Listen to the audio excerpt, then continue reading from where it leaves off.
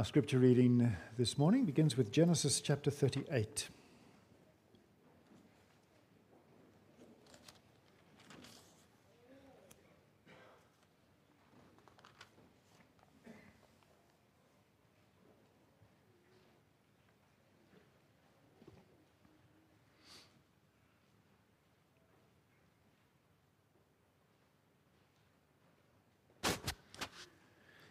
It happened at that time that Judah went down from his brothers and turned aside to a certain Adullamite, whose name was Hira. There, Judah saw the daughter of a certain Canaanite, whose name was Shua. He took her and went into her, and she conceived and bore a son, and he called his name She conceived again and bore a son, and she called his name Onan. Yet again she bore a son, and she called his name Shelah. Judah was in Chezib when she bore him. And Judah took a wife for his firstborn, and her name was Tamar. But Judah's firstborn, was wicked in the sight of the Lord, and the Lord put him to death. Then Judah said to Onan, "Go into your brother's wife and perform the duty of a brother-in-law to her, and raise up offspring for your brother." But Onan knew that the offspring would not be his. So whenever he went into his brother's wife, he would waste the semen on the ground, so as not to give offspring to his brother. And what he did was wicked in the sight of the Lord, and he put him to death also. Then Judah said to Tamar, his daughter-in-law, "Remain a widow in your father's house till Shelah, my son, grows up," for he feared that he would die like his brothers. So Tamar went and remained in her father's house. In the course of time, the wife of Judah, Shua's daughter, died. When Judah was comforted, he went up to Timnah to his sheep shearers, he and his friend Hira the Adullamite. And when Tamar was told, "Your father-in-law is going up to Timnah to shear his sheep," she took off her widow's garments and covered herself with a veil, wrapping herself up, and sat at the entrance to Enaim, which is on the road to Timnah. For she saw that Shelah was grown up, and she had not been given to him in marriage.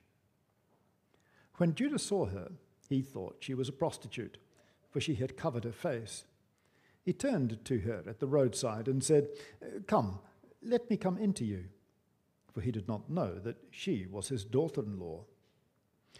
She said, "What will you give me that you may come into me?" He answered, "I will send you a young goat from the flock."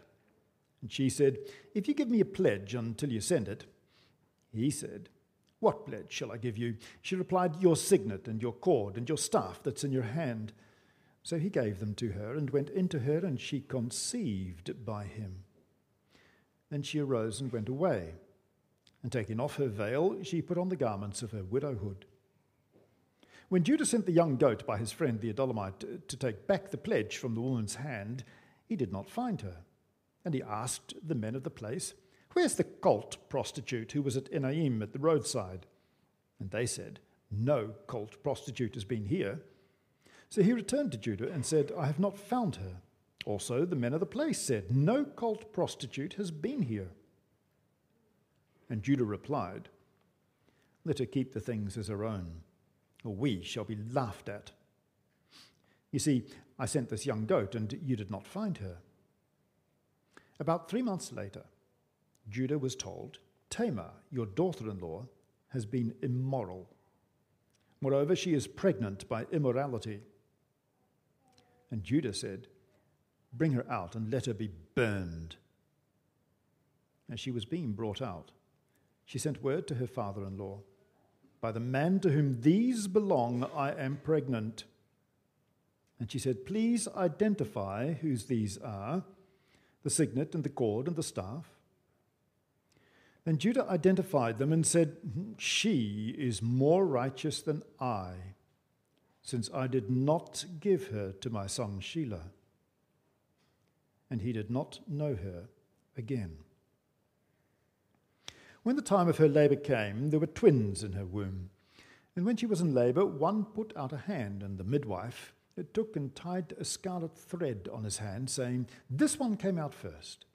But as he drew back his hand, behold, his brother came out, and she said, "What a breach you have made for yourself."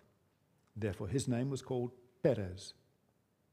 Afterward, his brother came out with the scarlet thread on his hand, and his name was called Zerah. We read also from the book of Joshua. First off, Joshua chapter 2.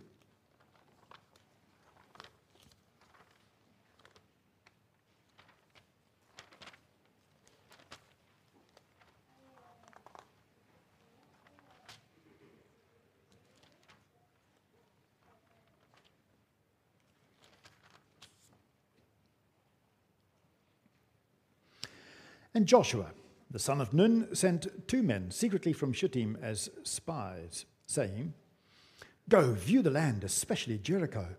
And they went out and came into the house of a prostitute, whose name was Rahab, and lodged there. And it was told to the king of Jericho, "Behold, men of Israel have come here tonight to search out the land."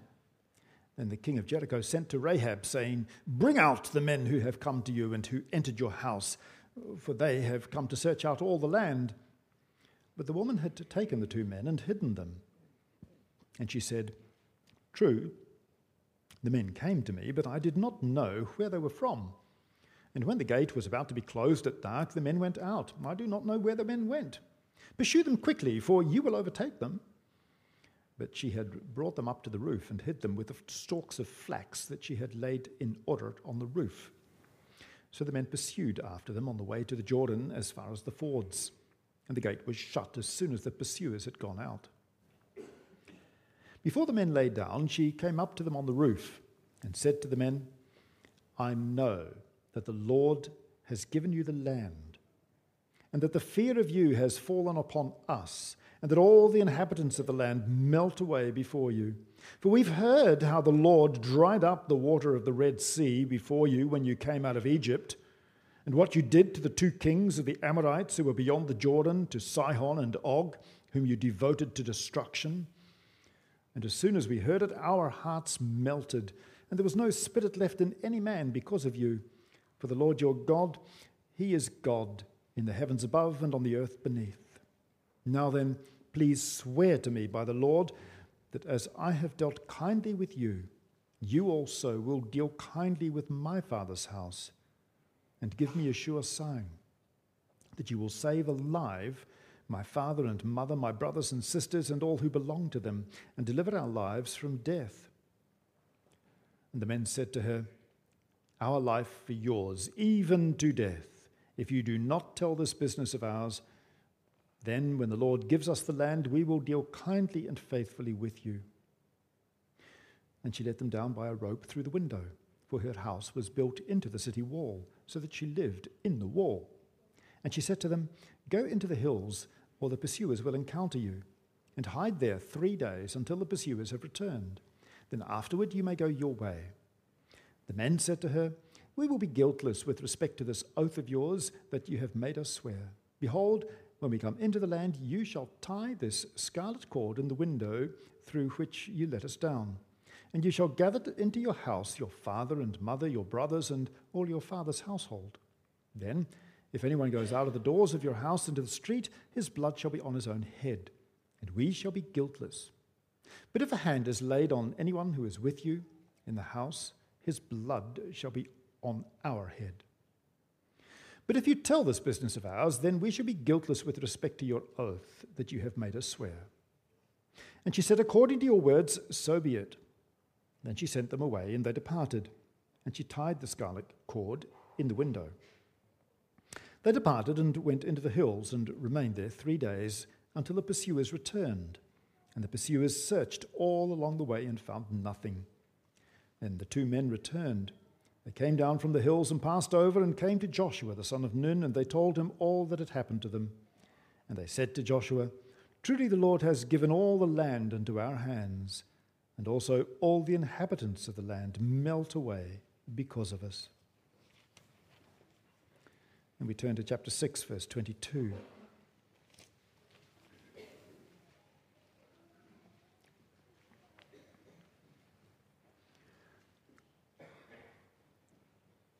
But to the two men who had spied out the land, Joshua said, "Go into the prostitute's house and bring out from there the woman and all who belong to her, as you swore to her." So the young men who had been spies went in and brought out Rahab, and her father and mother and brothers and all who belonged to her. And they brought all her relatives and put them outside the camp of Israel. And they burned the city with fire and everything in it. Only the silver and gold and the vessels of bronze and of iron they put into the treasury of the house of the Lord. But Rahab the prostitute and her father's household and all who belonged to her, Joshua saved alive. And she has lived in Israel to this day, because she hid the messengers whom Joshua sent to spy out Jericho.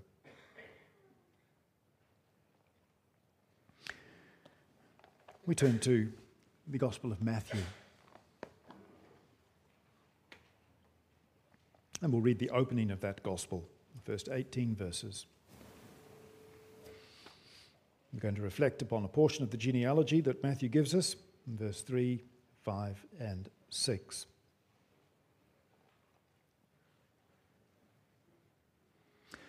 The book of the genealogy of Jesus Christ, the son of David, the son of Abraham.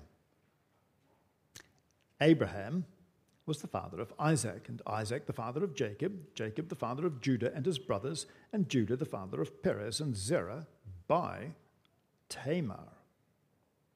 And Perez the father of Hezron, and Hezron the father of Ram, and Ram the father of Amminadab, and Amminadab the father of Nahshon, and Nahshon the father of Solomon, Solomon the father of Boaz by Rahab. And Boaz the father of Obed by Ruth. And Obed the father of Jesse, and Jesse the father of David the king. And David was the father of Solomon by the wife of Uriah. And Solomon the father of Rehoboam, and Rehoboam the father of Abiah, Abiah the father of Asaph, Asaph the father of Jehoshaphat, Jehoshaphat the father of Joram, Joram the father of Uzziah, Uzziah the father of Jotham, Jotham the father of Ahaz, Ahaz the father of Hezekiah, Hezekiah the father of Manasseh, Manasseh the father of Amos, Amos the father of Josiah, Josiah the father of Jeconiah, and his brothers at the time of the deportation to Babylon. And after the deportation to Babylon, Jeconiah was the father of Shealtiel, Shealtiel the father of Zerubbabel, Zerubbabel the father of Abiad, Abiad the father of Eliakim, Eliakim the father of Azor, Azor the father of Zadok, Zadok the father of Achim, Achim the father of Eliud, Eliud the father of Eleazar, Eleazar the father of Matthan, Matthan the father of Jacob, Jacob the father of Joseph, the husband of Mary, of whom Jesus was born, who was called Christ. So all the generations from Abraham to David were 14 generations. And from David to the deportation to Babylon, 14 generations. And from the deportation to Babylon to the Christ, 14 generations. Now the birth of Jesus Christ took place in this way. When his mother Mary had been betrothed to Joseph, before they had come together, she was found to be with child from the Holy Spirit. Following upon the preaching of God's word, we're going to be singing from hymn 19, the verses 1, 2, and 3.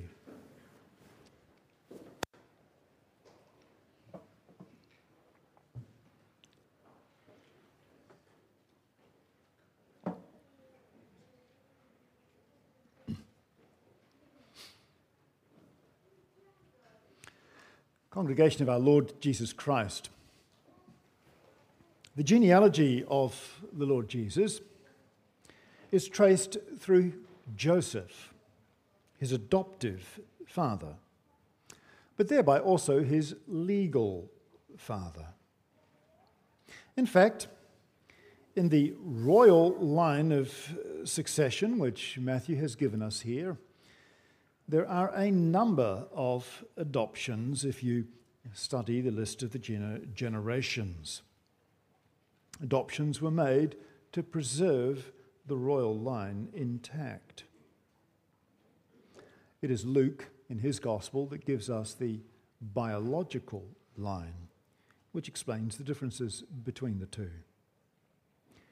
Now, Matthew's genealogy is streamlined into 3 groups of exactly 14 generations. From Abram to David, from David to the exile, and from the exile to Jesus. Matthew's done that deliberately so that people could easily, or more easily, memorize, as was done in those days, the genealogy. Here and there, generations have been skipped so that we get exactly the number 14 in each important group. But there's one very strange element to this genealogy. Here and there, and only here and there, women are mentioned. And it's those mentions of women that we're going to focus on this morning. I preach to you the Word of God under the title, 4 Odd Women. We're going to look first of all at their oddity, at their stories, and finally of God's grace.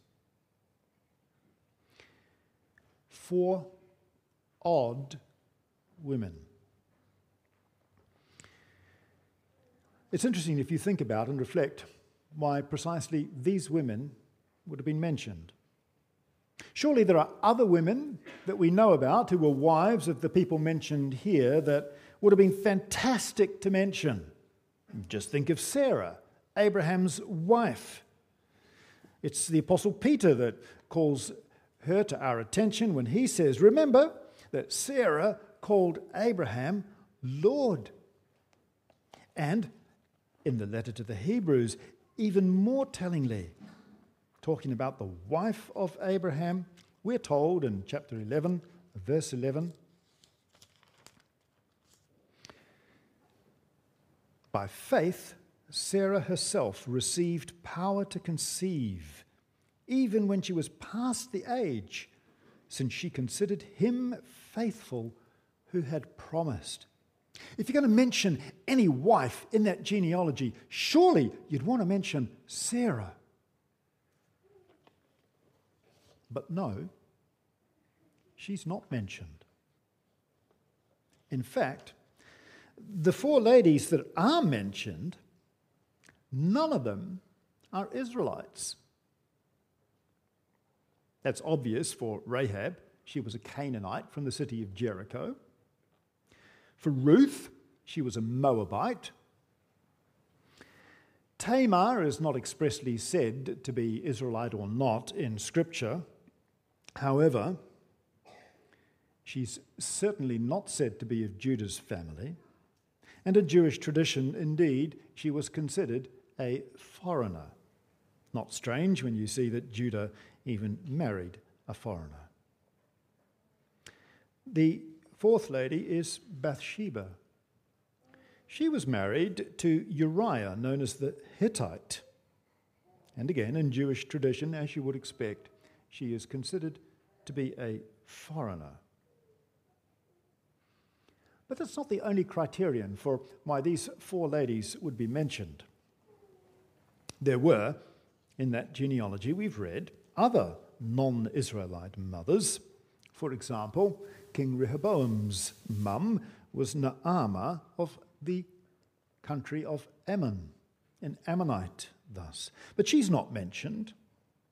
No, the women that are mentioned are not only not Israelite, but they are women with stories to tell, embarrassing stories. Stories about sin. The kind of stories that enemies would gossip about. Think about that, because it's rather unusual, to say the least, to highlight embarrassment if you are giving the genealogy of the king. And this is the genealogy of King Jesus. But Matthew is deliberately highlighting very embarrassing moments in that genealogy.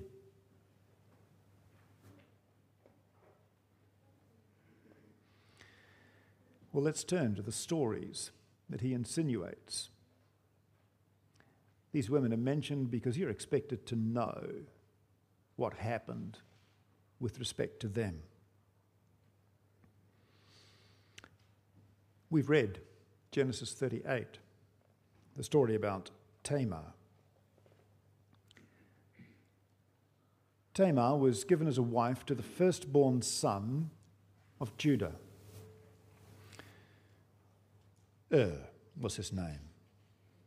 But we're told that was a wicked man. And for that reason, God put him to death even before his wife was able to conceive a child. If he's the firstborn son, it's important that there be an heir, important to Judah, but important to the whole family of Israel. For Judah is to be the tribe out of which the king will come, the Messiah. Judah needs an heir.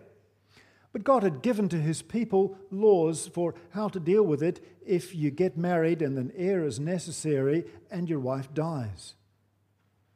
And it's called the Levirate law. It's got nothing to do with Levites. It has everything to do with the word lever, which in Latin means brother-in-law. So literally, it's the law about brother-in-laws. You find it in Deuteronomy, but even before Deuteronomy, it was in effect. Basically what it meant was if the oldest brother dies before he has any children, particularly a male heir, his brother is expected to go into the widow to grant for him a child who will not belong to his brother but will be raised as the original husband's heir. He will inherit not only the land and possessions of that deceased brother, but he will inherit also the title and anything that follows from that. And so Judah gave Tamar to the next brother down, Onan.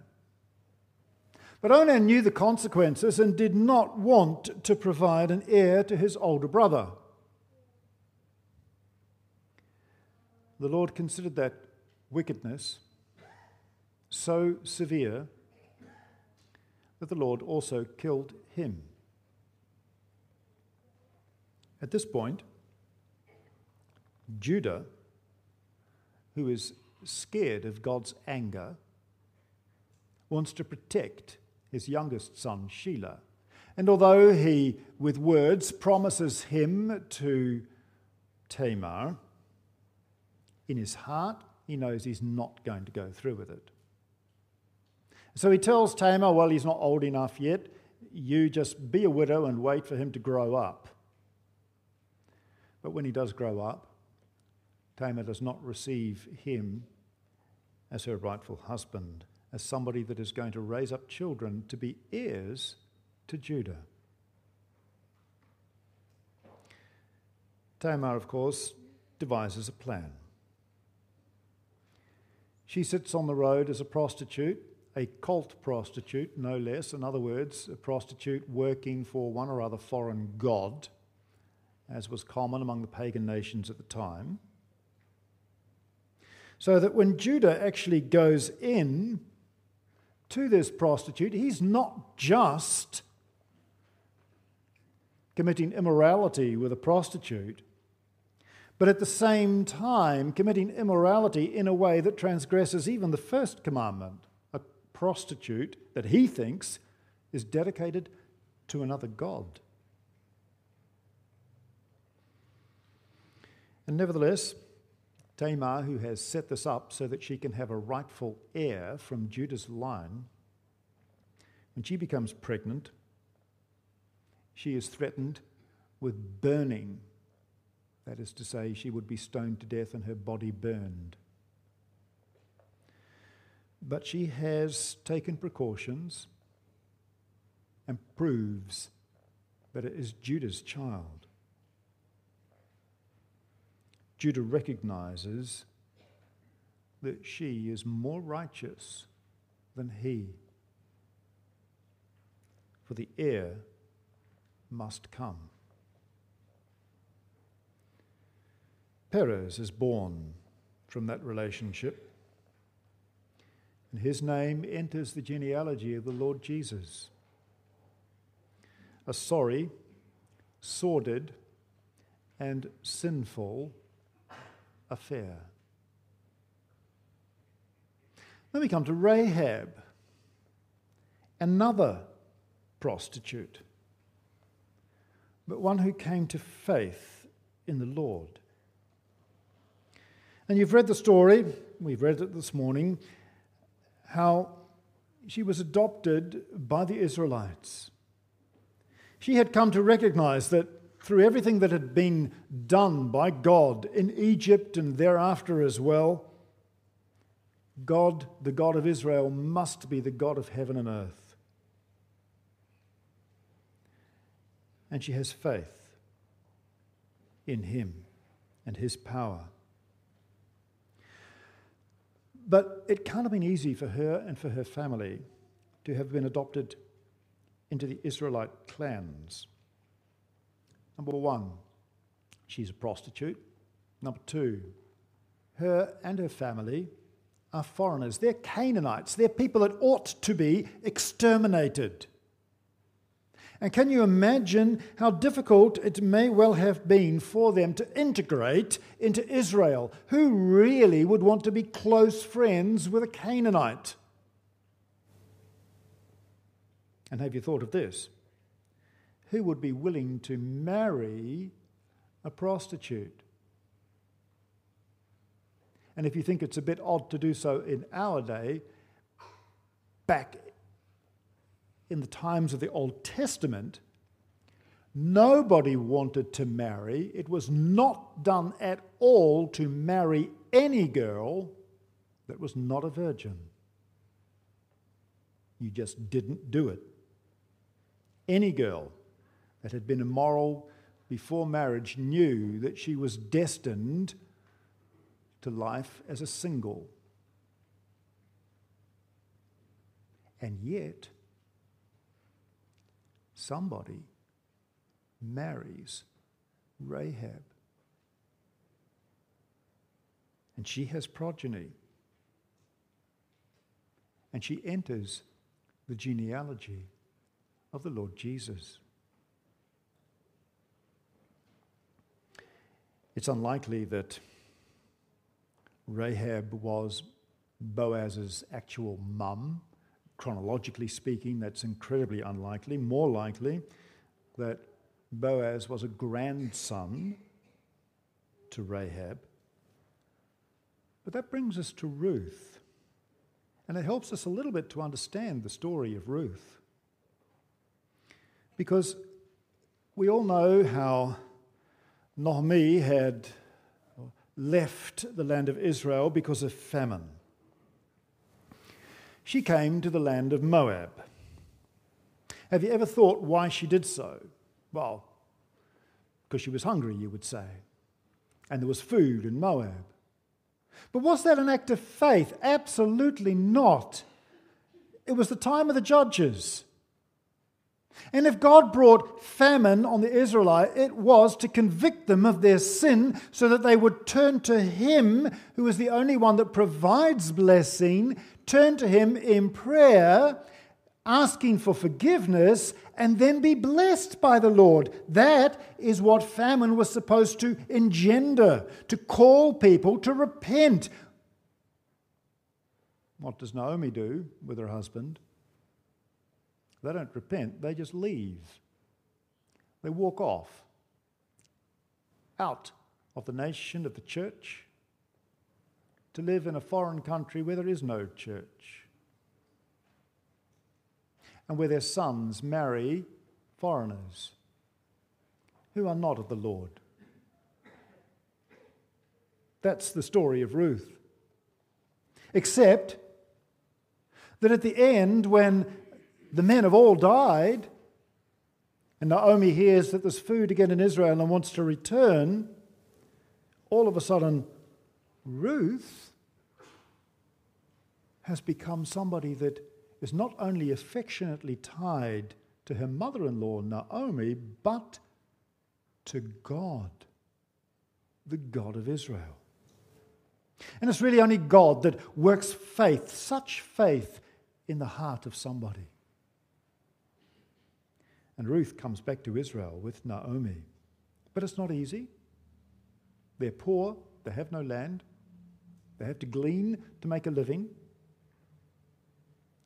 And yet, Boaz, a wealthy farmer, ends up marrying her. A foreigner, a Moabite. Remember, Moab was that nation that tried to curse Israel before they went into the promised land.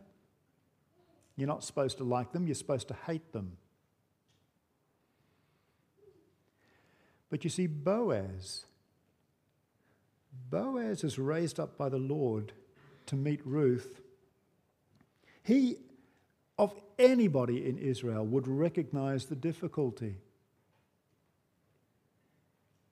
If indeed Rahab, the prostitute, was his grandmother.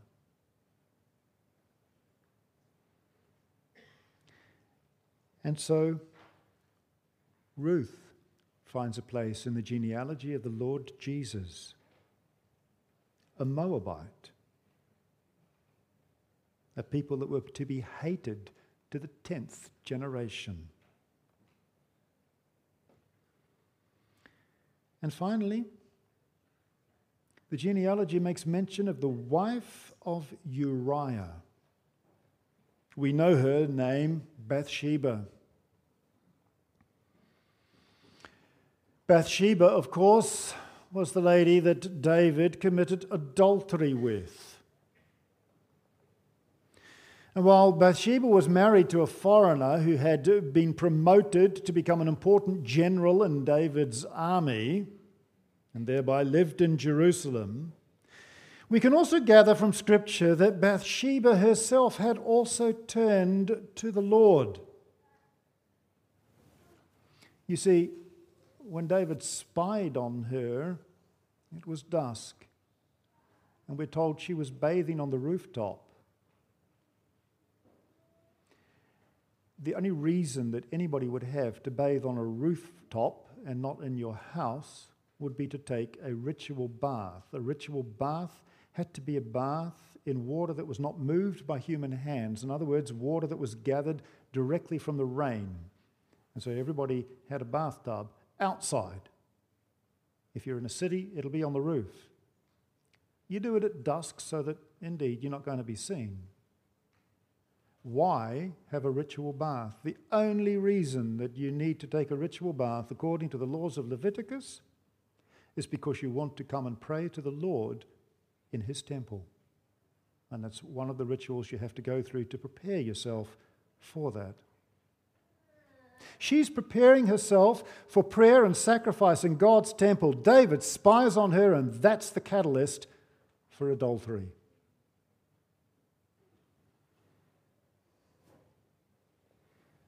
Another sorry story, made even more sorry by the fact that David tries to cover it up by having her husband killed in battle. And it's only exposed when God, through Nathan the prophet, confronts David with his sin. David does repent, but there are consequences. And God has his family fall apart as a result.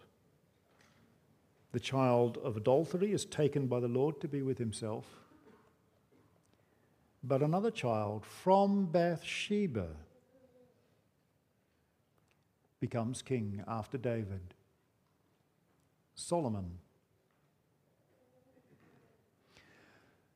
4 stories of sin. 4 stories of Gentile blood in the Israelite royal line. But 4 stories of Gentiles who embrace by faith the Lord God of Israel. On the surface, embarrassments. But they speak of God's grace. Matthew's not only not afraid of embarrassments, he highlights them for us. He wants us to see them. That's why he mentions the names of these 4 women. And when he traces the line of the Lord Jesus from Abraham through to David, through to Joseph, the royal line, yes, he brings this sin to the fore. Because you see, one of Matthew's points is quite clearly, but this royal line of Israel does not stand out because of its worthiness. But one of the themes that runs right through Scripture is that God's strength is shown in human weakness. God doesn't choose people that are in and of themselves worthy and strong. He chooses the simple and the faithful.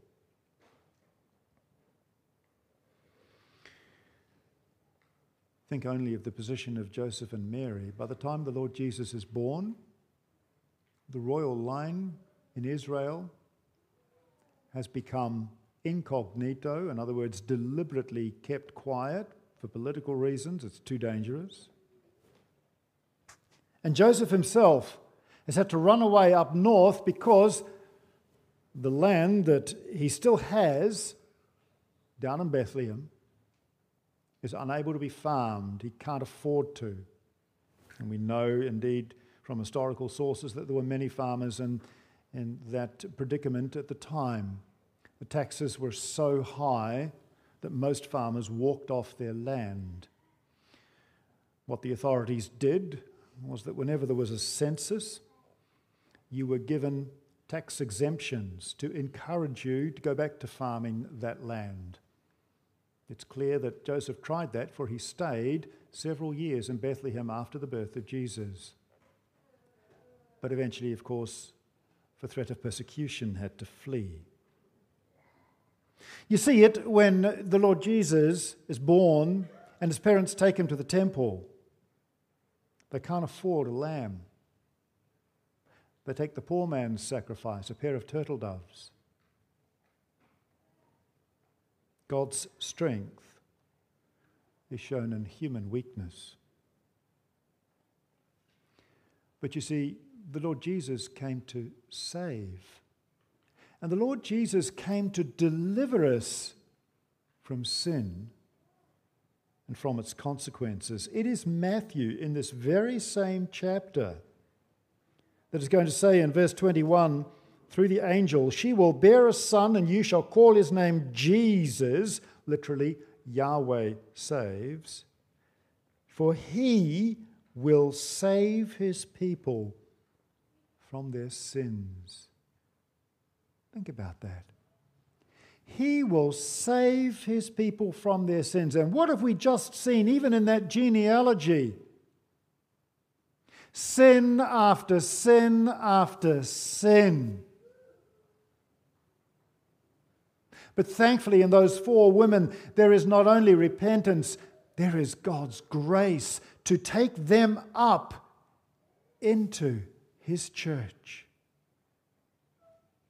The Lord Jesus is going to bring this salvation to the world. It will eventually be extended to Gentiles throughout the whole earth.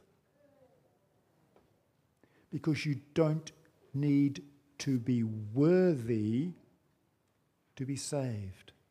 You don't need to be worthy to find forgiveness of sin. You need to be humble, penitent, and to ask truly for that forgiveness. And having been forgiven, to show thankfulness. That's all that God asks. It's salvation through grace by faith. Faith alone.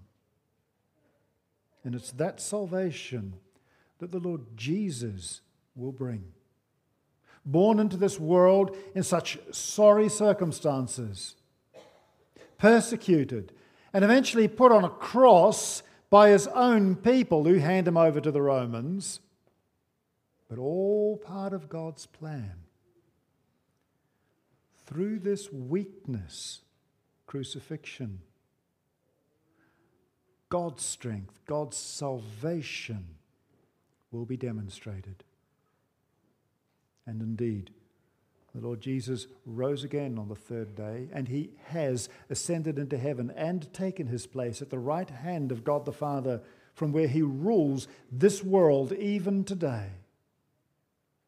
And we can be thankful that by God's grace, we too have become a part of his people, his family. Not because of anything good in us, but through the grace and through the work of his word and spirit in our hearts and lives. Brothers and sisters, as we reflect upon these things, let us be genuinely thankful. Amen.